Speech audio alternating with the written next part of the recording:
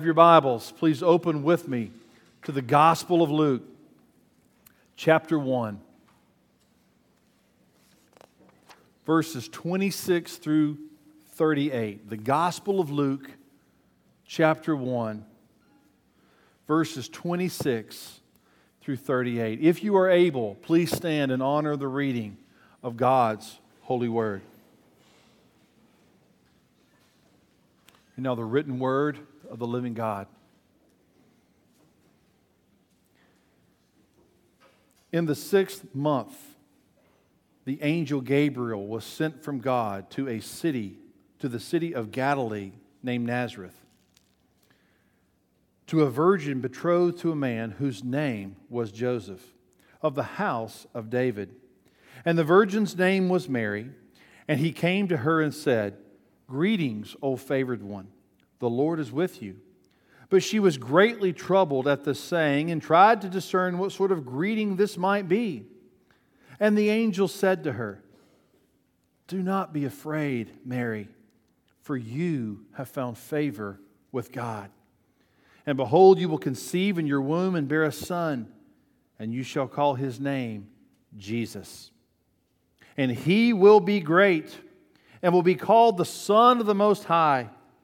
And the Lord will give to him the throne of his father, David.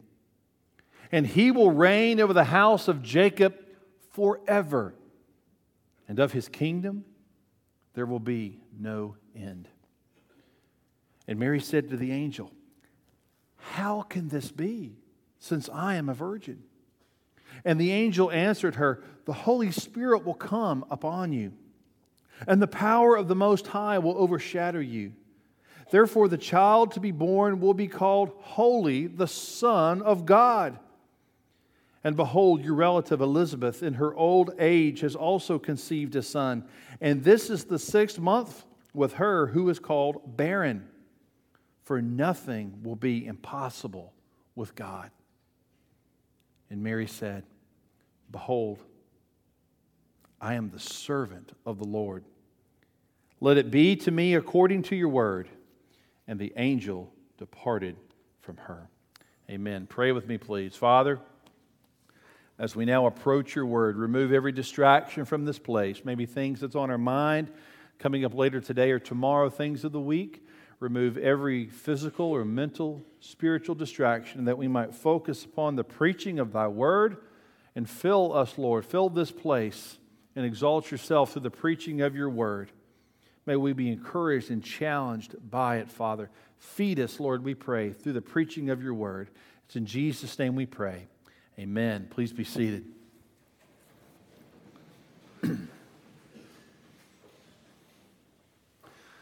Well, today is the last Sunday of Advent. And as the Averils reminded us just a moment ago, we've kind of walked through many of the Old Testament offices and roles of the Lord Jesus Christ. So I thought as we start this sermon today, as we kind of finish things up, let's review what we've talked about. Let's review where we have been. 3 weeks ago, we looked at the office of prophet. And what we learned is that a prophet is a mediator between God and man. And that the function of a prophet was to stand with the authority of God behind him and declare the word of the Lord to man. And he would say, "Thus saith the Lord." He was speaking on behalf of God to the people. But we learned that in the Old Testament, the prophets were just the subject of the sentence. They were never the objects of the sentence. They would speak to the people about one to come, but that prophet was never the one. He would always speak of the one to come. And that's what makes Jesus different from all the Old Testament prophets. See, just like all those prophets, he declared the word of the Lord to the people, but he was declaring about himself. Not only was he the subject of prophecy, he was the object of prophecy. The Old Testament prophets were the revealers. Christ was the revealer, and he was the revealed.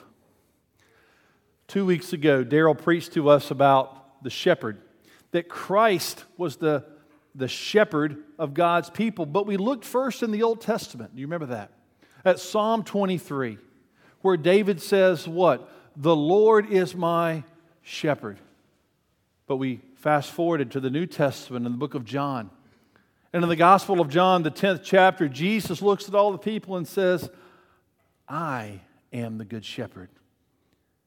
And the good shepherd lays down his life for the sheep. So yes, the Old Testament talked about God being the shepherd, but Jesus says, I am that shepherd.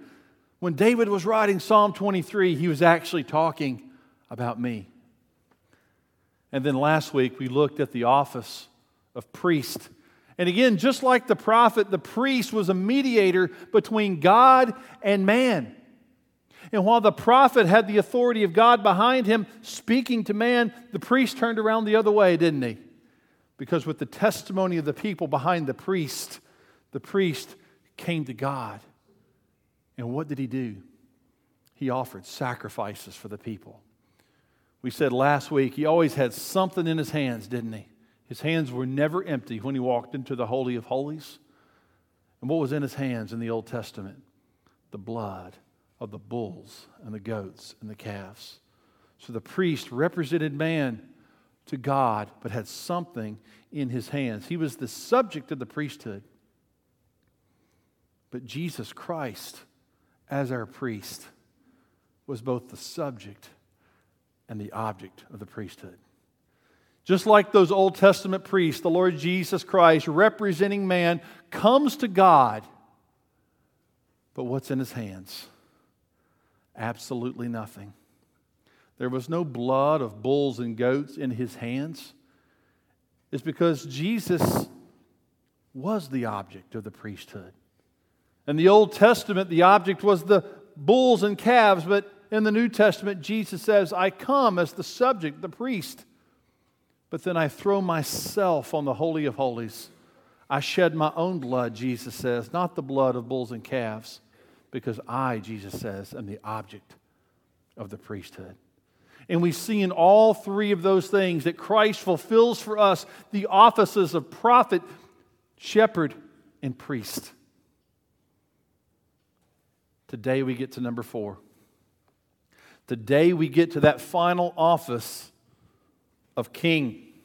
In our last sermon of our Advent series, we see that Jesus Christ fulfills for us the office of king. You know, as we look at the Old Testament, so much of the history of God's people was brought under the reign of a single king. It all started with Saul, didn't it? Saul became the first king. And then it went to David and to Solomon and many of David and Solomon's descendants, many others that were to come. In fact, right here in this New Testament text, the one we just read, it talks about the throne of David. It talks about his kingship. And specifically, it talks about how Jesus came to fulfill the Davidic king. So today, beloved, as we look at this text, I really want you to see 3 simple points as we go into this text about Jesus being your king. And the first one is this. I want you to see the legacy of our Lord. The legacy of our Lord. Secondly, the kingship of Christ. And then thirdly, I want you to see the meekness of Mary. Again, the legacy of our Lord, the kingship of Christ, and then finally, the meekness of Mary. But let's first look at the legacy of our Lord. We need to see his legacy so that we can see how he indeed is our king. You know, when we talk about legacy, we're talking about family. You know, it's right now the time between Thanksgiving, Christmas, New Year's that so many of us get together with family. I dare say today in this congregation, some of you have your parents with you. Some of you have your grandparents with you. There might be cousins or aunts or uncles sitting here in these chairs. People that are not normally usually here, but they're here today. We know that we're missing so many of our congregation today because they're off visiting what? Parents and grandparents. You're visiting family. And when we visit these folks, especially our parents and our grandparents, you know what we're really seeing? We're seeing our legacy. We're seeing our heritage. We're seeing those people who have gone before us to make a way for us to be here today. So kids, when you spend time with your grandparents, you're spending time with your legacy. You're spending time, indeed, with your family tree. But as we talk about family tree in the Bible, what we got to remember is that Jesus Christ is 100% man, which means Jesus Christ also has a legacy. He also has a heritage. Jesus has a family tree, and the Bible teaches us what that is. You see, for Jesus, it all started the same place that it started with us, for His humanity. It started with Adam and Eve in the garden, our first parents.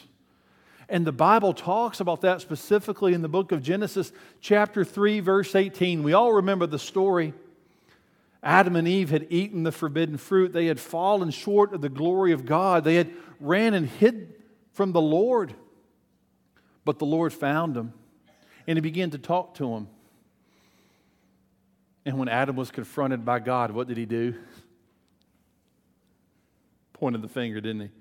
She made me do it. And when Eve was confronted by God, what did she do? Pointed the finger at Satan. The serpent beguiled me, Lord. And then right there in the garden, Genesis chapter 3, verse 15, God starts speaking to the serpent. He speaks to Satan. And He tells Satan these words. It's the first gospel ever given in the Bible. He tells Satan, Satan, one day the seed of woman's going to come, and you are going to try to bruise him. You're going to try to destroy him. In fact, you're going to try to bruise his heel, what the Bible says. But ultimately, the seed of woman is going to come and crush your head. Let me ask you a question. What would be worse? If someone stepped on your heel and crushed it, or if someone crushed your head? It would hurt, right? The heel, but it wouldn't be life-ending, life-threatening. But if someone crushed your head, that's going to end your life. And the Bible says in Genesis 3:15, Satan, you're going to bruise the heel of the seed of the woman, but one day he's going to come and crush your head. And right there it started. The Bible started anticipating the coming of the Lord Jesus Christ, the one who would come ultimately from man and woman, being descended down to crush the head of that old serpent. Later on in the Bible, we get to Abraham. Genesis chapter 12, verse 3, we see the family tree start expanding for the Lord Jesus Christ, because God tells Abraham, He says, Abraham, through you and your seed, all nations will be blessed. Jews and Gentiles. All nations will be blessed. And we pick up our New Testament, book of Galatians chapter 3, and Paul, under the inspiration of the Holy Spirit, says to us, Abraham was talking about Jesus. Because Jesus is that promised seed of Abraham. He would be the one to come, and through Him, everyone would be blessed. And then we see Abraham started having children, didn't he? Abraham, the Bible says, had Isaac. Isaac had Jacob. Jacob had Judah. And Jesus, the Bible says, would come through Judah, because we know Christ to be the Lion of the tribe of Judah. Even further, we get to Moses. And the Bible says that God gave Moses the law. And Moses says, we read this 3 weeks ago, Moses says that Jesus would be a prophet just like Moses. He would be one from among the people, the one who declared the word of the Lord to the people. And just like the priest that was in the law, Jesus would come and be that priest. Now remember, the first high priest was who? It was Aaron, Moses' brother. And just as Aaron came into the Holy Holies and offered sacrifices to the Lord, Christ, the Bible says, came into this heavenly Holy of Holies for us. Not with the blood of bulls and goats, but with His own blood obtaining eternal redemption. We learned last week that the Old Testament was just a shadow. Jesus was the reality. And then we get to King David. We read verses like Isaiah chapter 11, verse 1 that says this. It says, "There shall come forth a shoot from the stump of Jesse." What does that mean? And who's Jesse? We remember Jesse from the Word of God. He was David's dad. Jesse had David. Jesse had a lot of boys. Do you remember the story when Samuel came over to Jesse's house? And boy, Jesse lined up all his boys one by one, didn't he? He must be king. He must be king. He must be king. And Samuel said, "Nope, nope, nope, nope, nope. Do you have any more sons?" "Yeah, I got one more, but he's out in the field. He's tending those sheep. Certainly it wouldn't be him. Bring him in." Who was it? It was David, the shepherd who would one day become a king. You see, Jesus, the shepherd king. David, we know, started out as this young shepherd boy right there in Bethlehem. And we know that he became ultimately one of God's greatest warriors. And we see right here in this text today, right here in Luke chapter 1, look at verse 27. It says, "To a virgin betrothed to a man whose name was Joseph, of the house of" who? David. Of the house of David. So what is the Bible doing for us? It is giving us the legacy of our Lord. It is giving us the heritage of Jesus Christ. That Christ comes from Adam and Eve to Abraham, to Isaac, to Jacob, to Judah, to David, all the way down to Joseph. And Luke, the author of this book, picks it up and he teaches us the very rich heritage of our Lord. But now as we move to our second point, to the kingship of Christ, let's pick up right where we left off. Because we left off with King David. So as we pick up with the kingship of Christ, let's now look at what the Bible says about David. Before we do that, let's reread verses 31 through 33. The Bible says, "And behold, you will conceive in your womb and bear a son, and you shall call his name Jesus. He will be great and will be called the Son of the Most High, and the Lord God will give him the throne of his father David.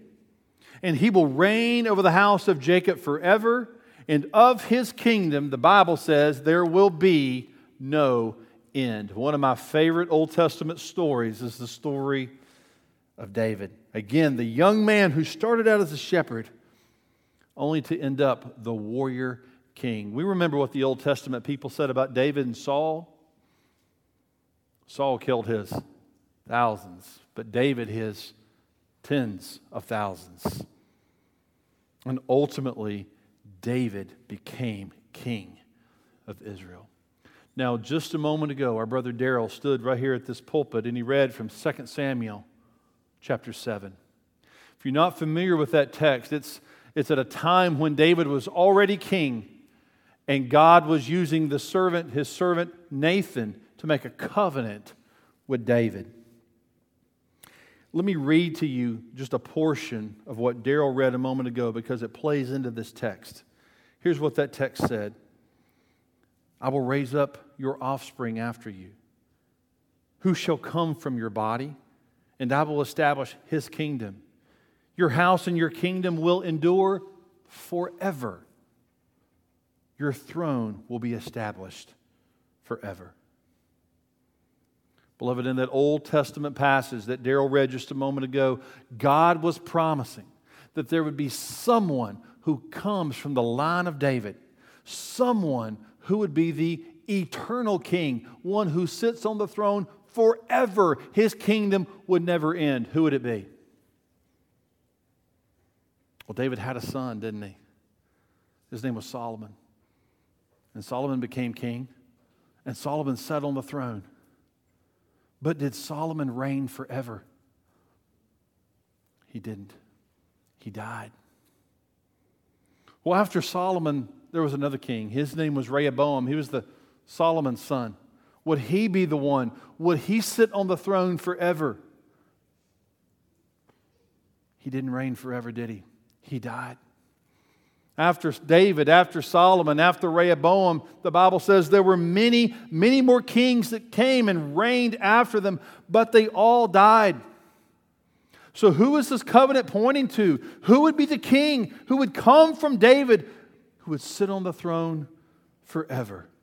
Look at the text one more time, verse 32. And he will be great and be called the Son of the Most High. And the Lord God will give to him the throne of his father David. And 33, and he will reign over the house of Jacob forever. And of his kingdom there will be no end. Do you see it? Do you see how Jesus Christ fulfills 2 Samuel chapter 7? In fact, the words are so close from one text to the other, it's simply amazing. You know, some of the most amazing texts in the Bible is when a New Testament writer appeals to an Old Testament passage and he applies that passage to Jesus. For Jesus would be the one to sit on the throne forever. Jesus' kingdom would never end. It wasn't Solomon. It wasn't Rehoboam. Yes, they came from David and they sat on the throne for a while. But the promise was fulfilled in Jesus, the Son of David, the Son of God. So we see specifically how the legacy of our Lord speaks to the kingship of Christ. For Jesus is that promised Son of David. But the difference is, like we looked at the differences in prophet and shepherd and priest, there's differences here with king. David was a temporary king, but Christ is an eternal king. Christ does not have to deal with the limits of mortality like David and Solomon and Rehoboam. Christ is infinite, eternal, and forever. Here's what Paul says about him. He says to Timothy, he says, Jesus is the King of kings, the Lord of lords, who alone has immortality, who alone dwells in unapproachable light. As Katie read just a few moments ago, Revelation says, on his robe and on his thigh is the name written, King of kings and Lord of lords. Beloved, we see that the legacy of our Lord leads to the kingship of Christ. And then finally from this text, we see Mary and what I'm going to call the meekness of Mary. Look back with me at verses 34 to 38. And Mary said to the angel, how will this be, since I am a virgin? And the angel answered her, the Holy Spirit will come upon you, and the power of the Most High will overshadow you. Therefore the child to be born will be called Holy, the Son of God. And behold, your relative Elizabeth in her old age has also conceived a son. And this is the 6th month for her who is called barren. For nothing is impossible with God. And Mary said, behold, I am the servant of the Lord. Let it be to me according to your word. And the angel departed from her.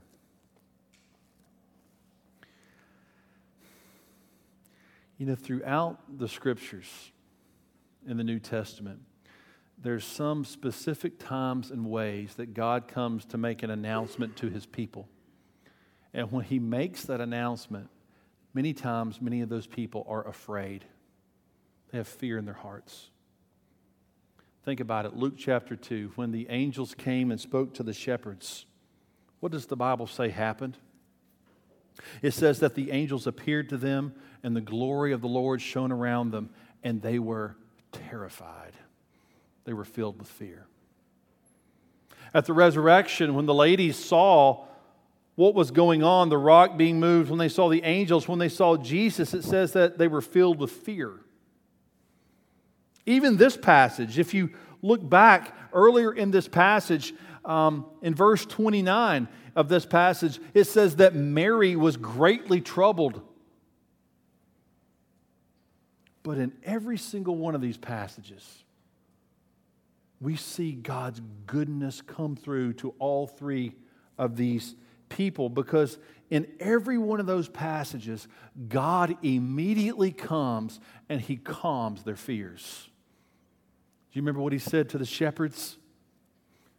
The first thing that God said to the angels, to the shepherds, fear not, because I bring you good tidings of great joy, which shall be to all people peace on earth, goodwill to men. At the resurrection, when the ladies were filled with fear and they encountered the Lord Jesus Christ, you know what He told them? Don't be afraid. Right here in this passage, when Mary was greatly troubled, what did the angel tell her? Mary, don't be afraid. Isn't that awesome? That the first thing God wants to do is calm the fears of His people. It's a terrible thing to be afraid. And God knows that. And the first thing He wanted to do in all those situations was to calm the fears of His people. And in this section, He tells Mary, Mary, don't be afraid. You're favored by God. There's something great and glorious getting ready to happen. And God shows His compassion.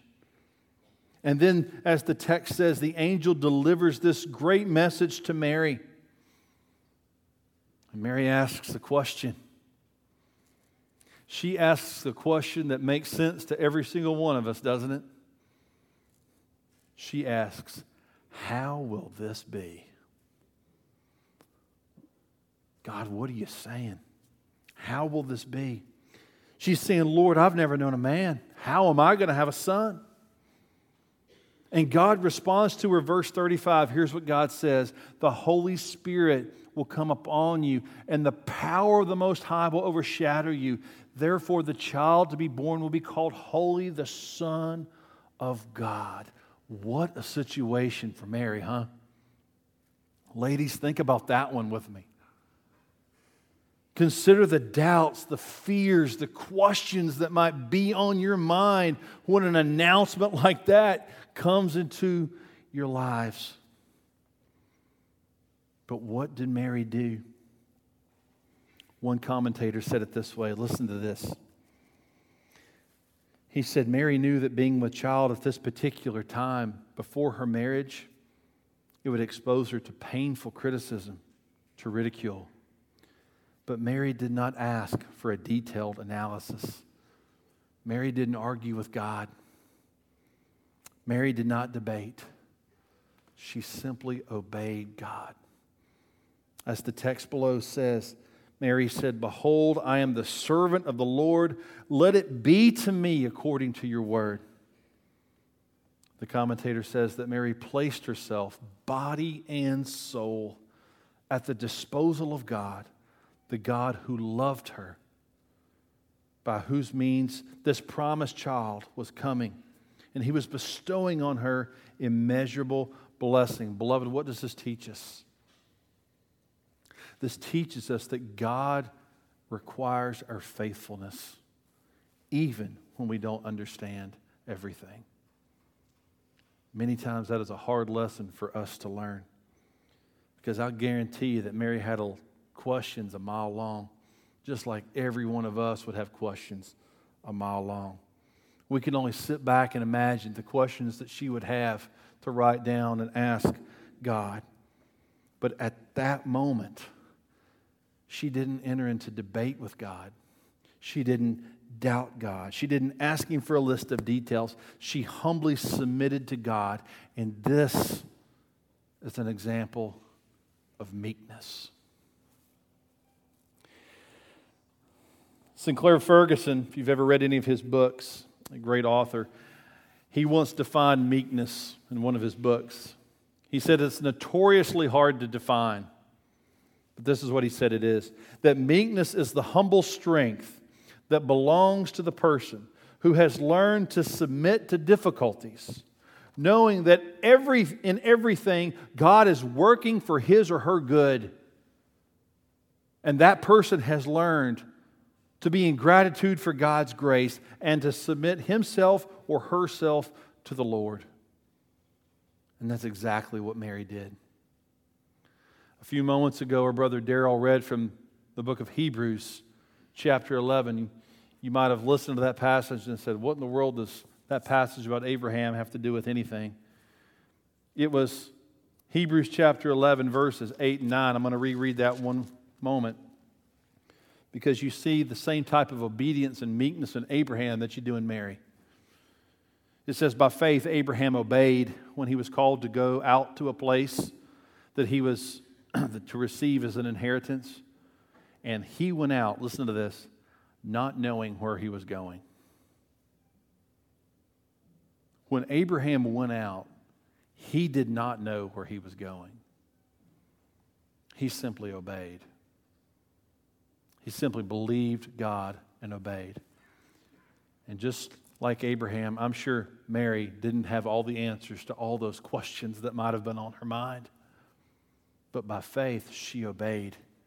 Through meekness, she humbled herself to say, hey, this might be a difficult thing for me to do, but Lord, I know you're acting in my best interest. I trust you. I'm yours. And she submitted her life to the plan of God. Beloved, as we conclude this morning, as we sit back and examine this text and all the texts that we've looked at these 4 weeks of Advent, what we see is that the Old Testament, it's a story. It's a story of God's redemptive work that paves a way through history with markers throughout time pointing us to the fulfillment of one thing: the birth of the Lord Jesus Christ. For even today we learned that Christ is the seed of the woman who would come to crush the head of that old serpent. Christ was the promised seed of Abraham through whom all nations would be blessed. Christ was a prophet like Moses and a priest like Aaron. Christ was that promised shoot from the stump of Jesse. And Jesus, yes, was the promised Davidic king who would sit on the throne forever, whose kingdom would never end. He's prophet, shepherd, priest, and king. And today, more than anything else on this Christmas Eve, I want you to know that Jesus came and He did all of this for you. He came as a prophet to declare to you the word of the Lord. He came as a shepherd, in a sense, to leave the 99 and to come get you, to search you out, to find you out, to guide you, to lead you, to take His staff and pull you back in. He came as a priest not only to offer a sacrifice, but offer Himself as a sacrifice for you.